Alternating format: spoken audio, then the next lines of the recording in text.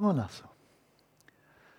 So this week we begin a second cycle, or second mode, of shamatha practice, this one called by various names, called settling the mind in its natural state, shamatha focused upon the mind, taking the mind as the path, and taking appearances and awareness as the path.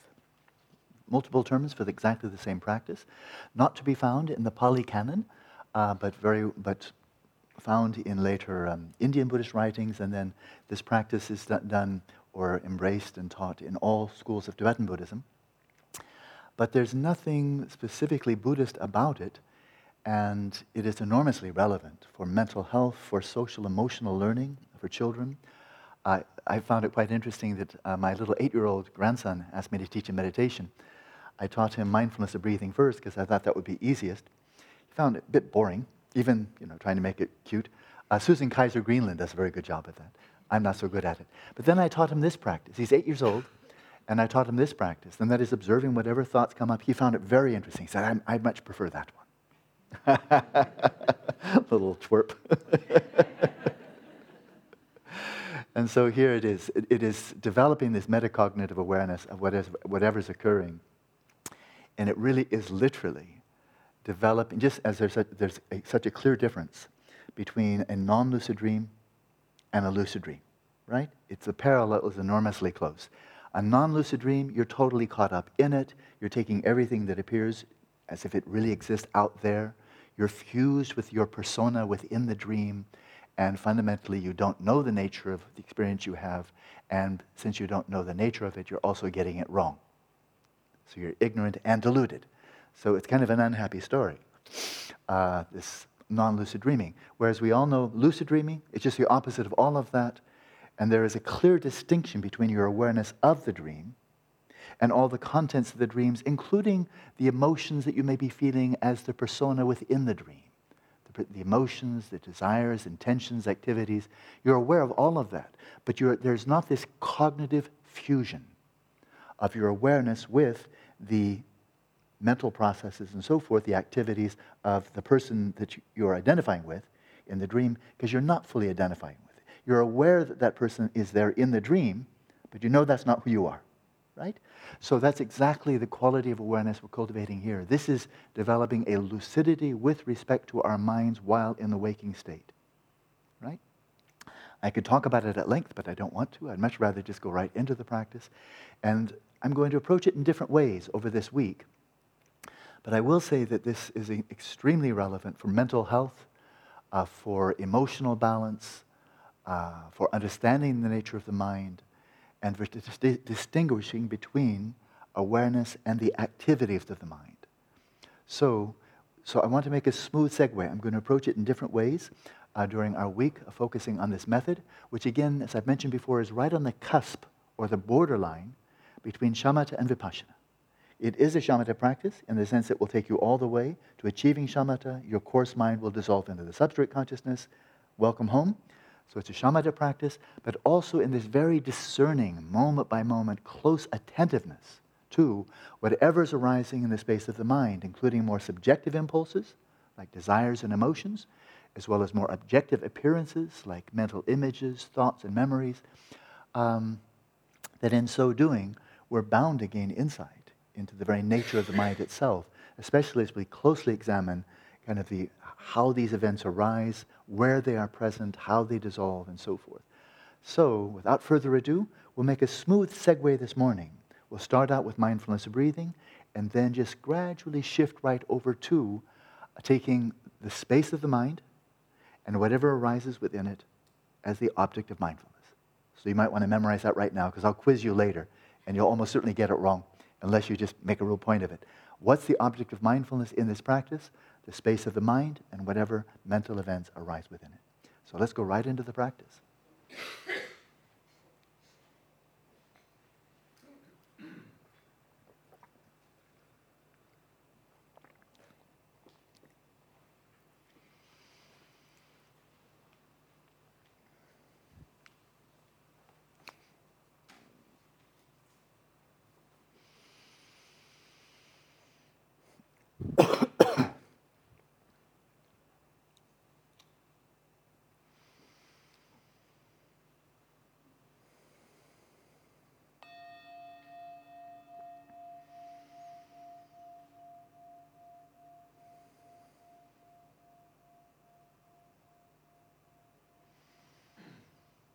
We begin, as always, by settling the body in its natural state, imbued with relaxation, stillness, and vigilance.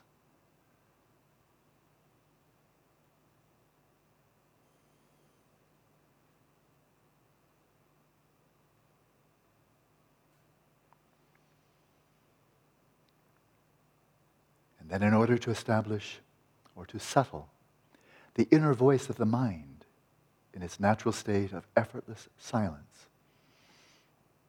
we settle the respiration in its natural rhythm.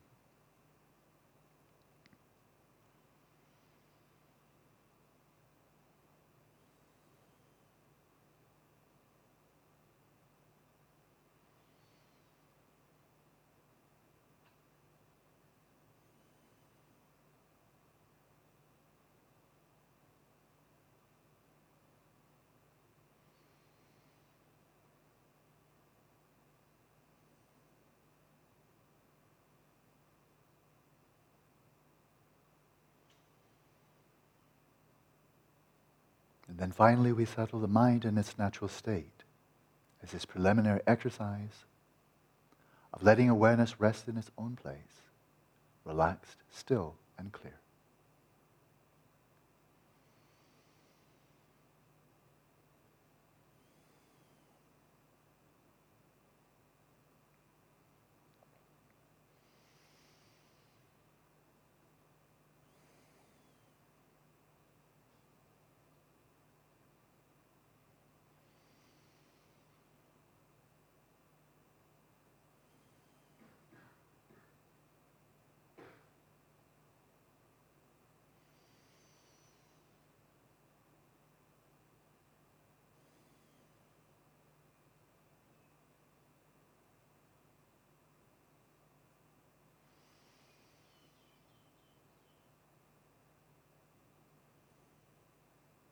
And for a little while, take as your object of mindfulness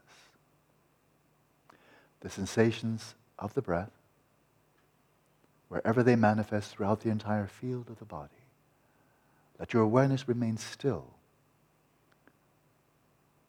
while it illuminates this somatic space with special attention focused on the sensations correlated with the in and out breath.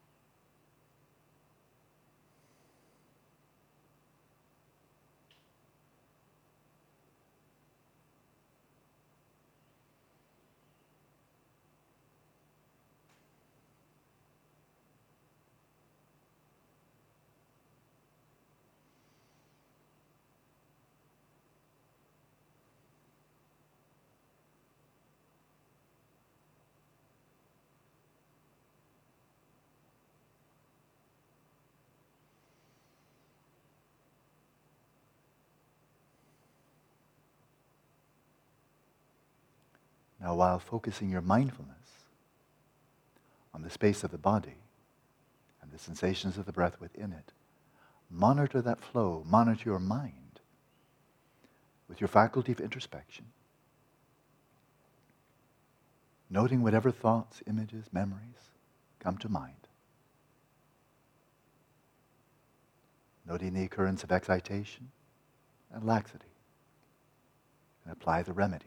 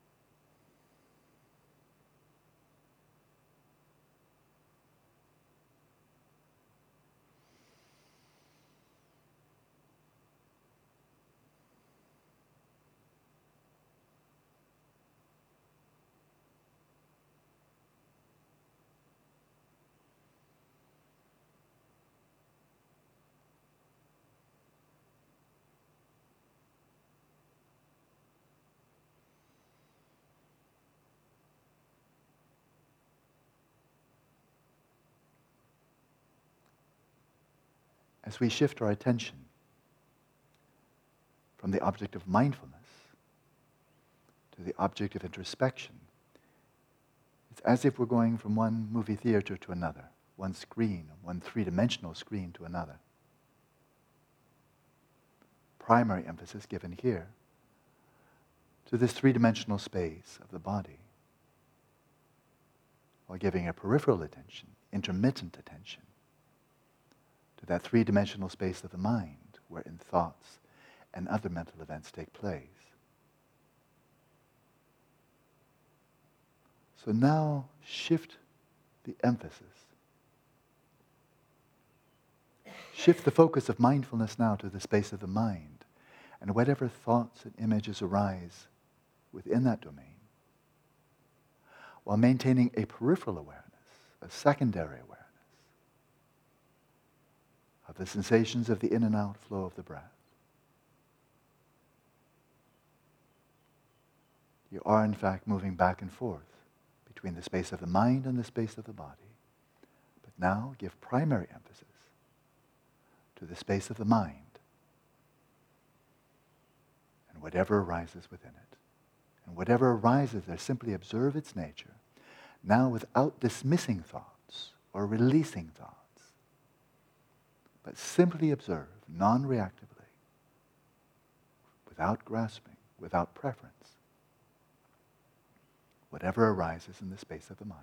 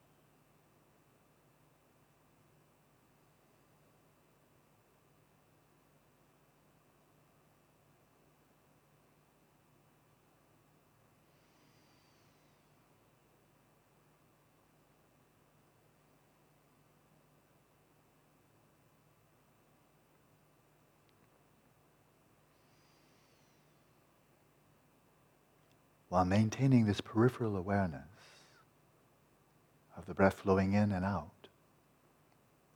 During the course of inhalation, as you've done before, arouse and focus carefully your awareness, but this time focusing on the space of the mind and the thoughts and images that come.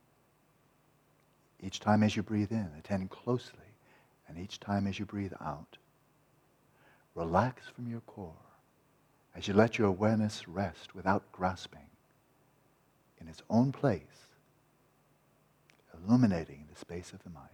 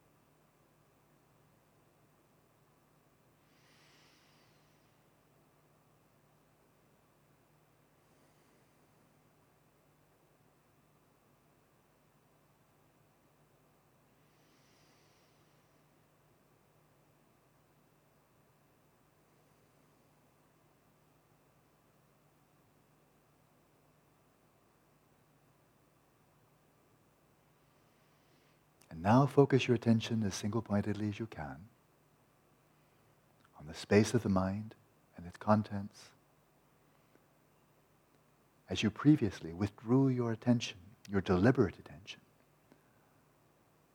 from the physical environment around you, of sounds, colors, shapes, and so on, withdrew it into the body and mind.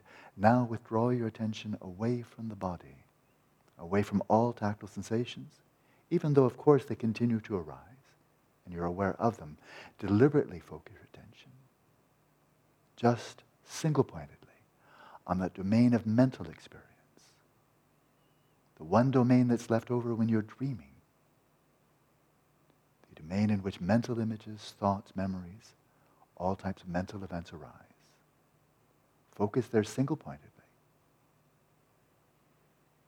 And whatever arises, just let it be, without seeking to modify, without perpetuating, or seeking to terminate anything that comes up. Let your awareness be free of censorship, free of preference.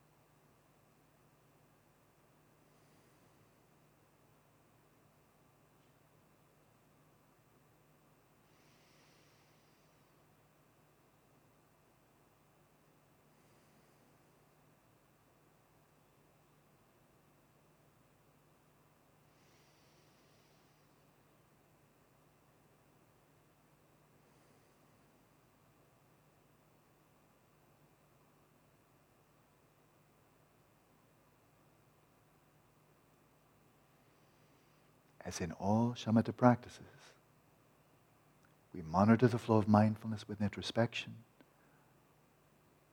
alert for the occurrence of either excitation or laxity. When you see that your attention has been drawn away, carried off by some rumination, first of all, relax. Release your grasping onto the thought and return to the present moment, observing what's occurring right now in the space of the mind.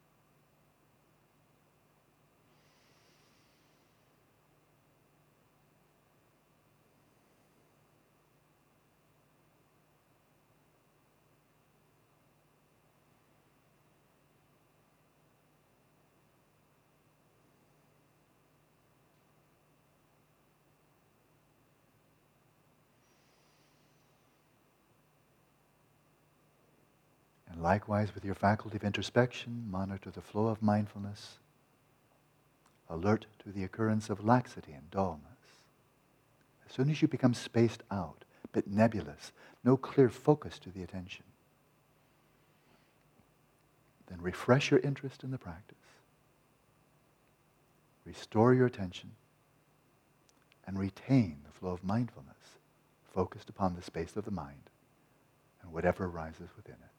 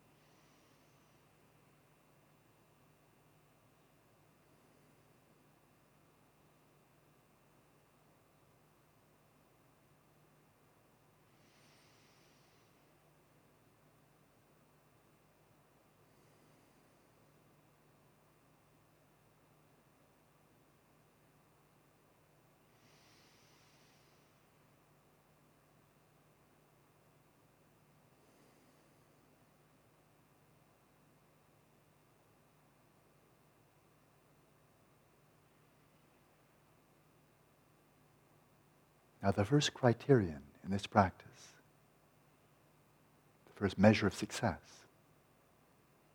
is the ability to distinguish between stillness and motion. This can be understood in two ways. One, as you're attending to the space of the mind, which by nature is still, can you clearly distinguish or discern the occurrence of the movements of the mind, of thoughts, images, and so on? Know when the space of the mind is still. Know when there's activity, the movements of thoughts, and so on.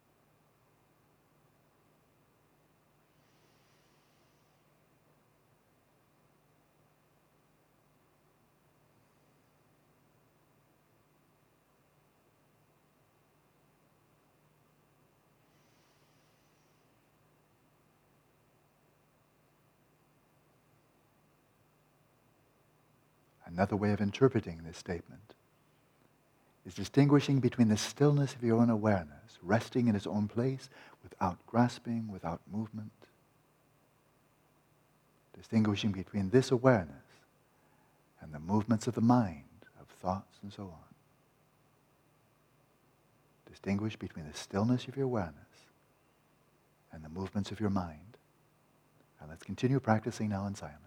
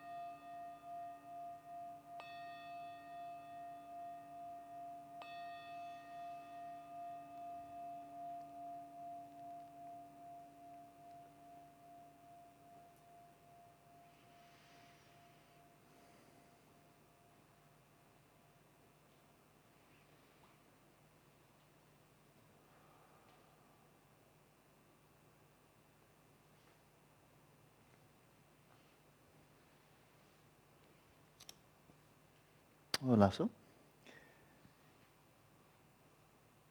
If the science of the mind, the modern Western science of the mind, had launched itself in a way parallel to that of, let's say, astronomy, where first Galileo developed the instrument that was stable and clear to make very careful, meticulous, and replicable observations of celestial phenomena. And likewise for the study of terrestrial phenomena, first developing the appropriate technology and then carefully examining those phenomena. If the science of the mind had been launched as physics and astronomy were launched, then they would have been launched as we've been doing for the last week. And that is, first of all, developing your attention skills, stability and vividness. It's just common sense, right? And then secondly, once you've developed some degree of stability and vividness, again, Galileo's first telescope was only 8 power, and then eventually 20 power, 30 power, but, primitive by today's standards.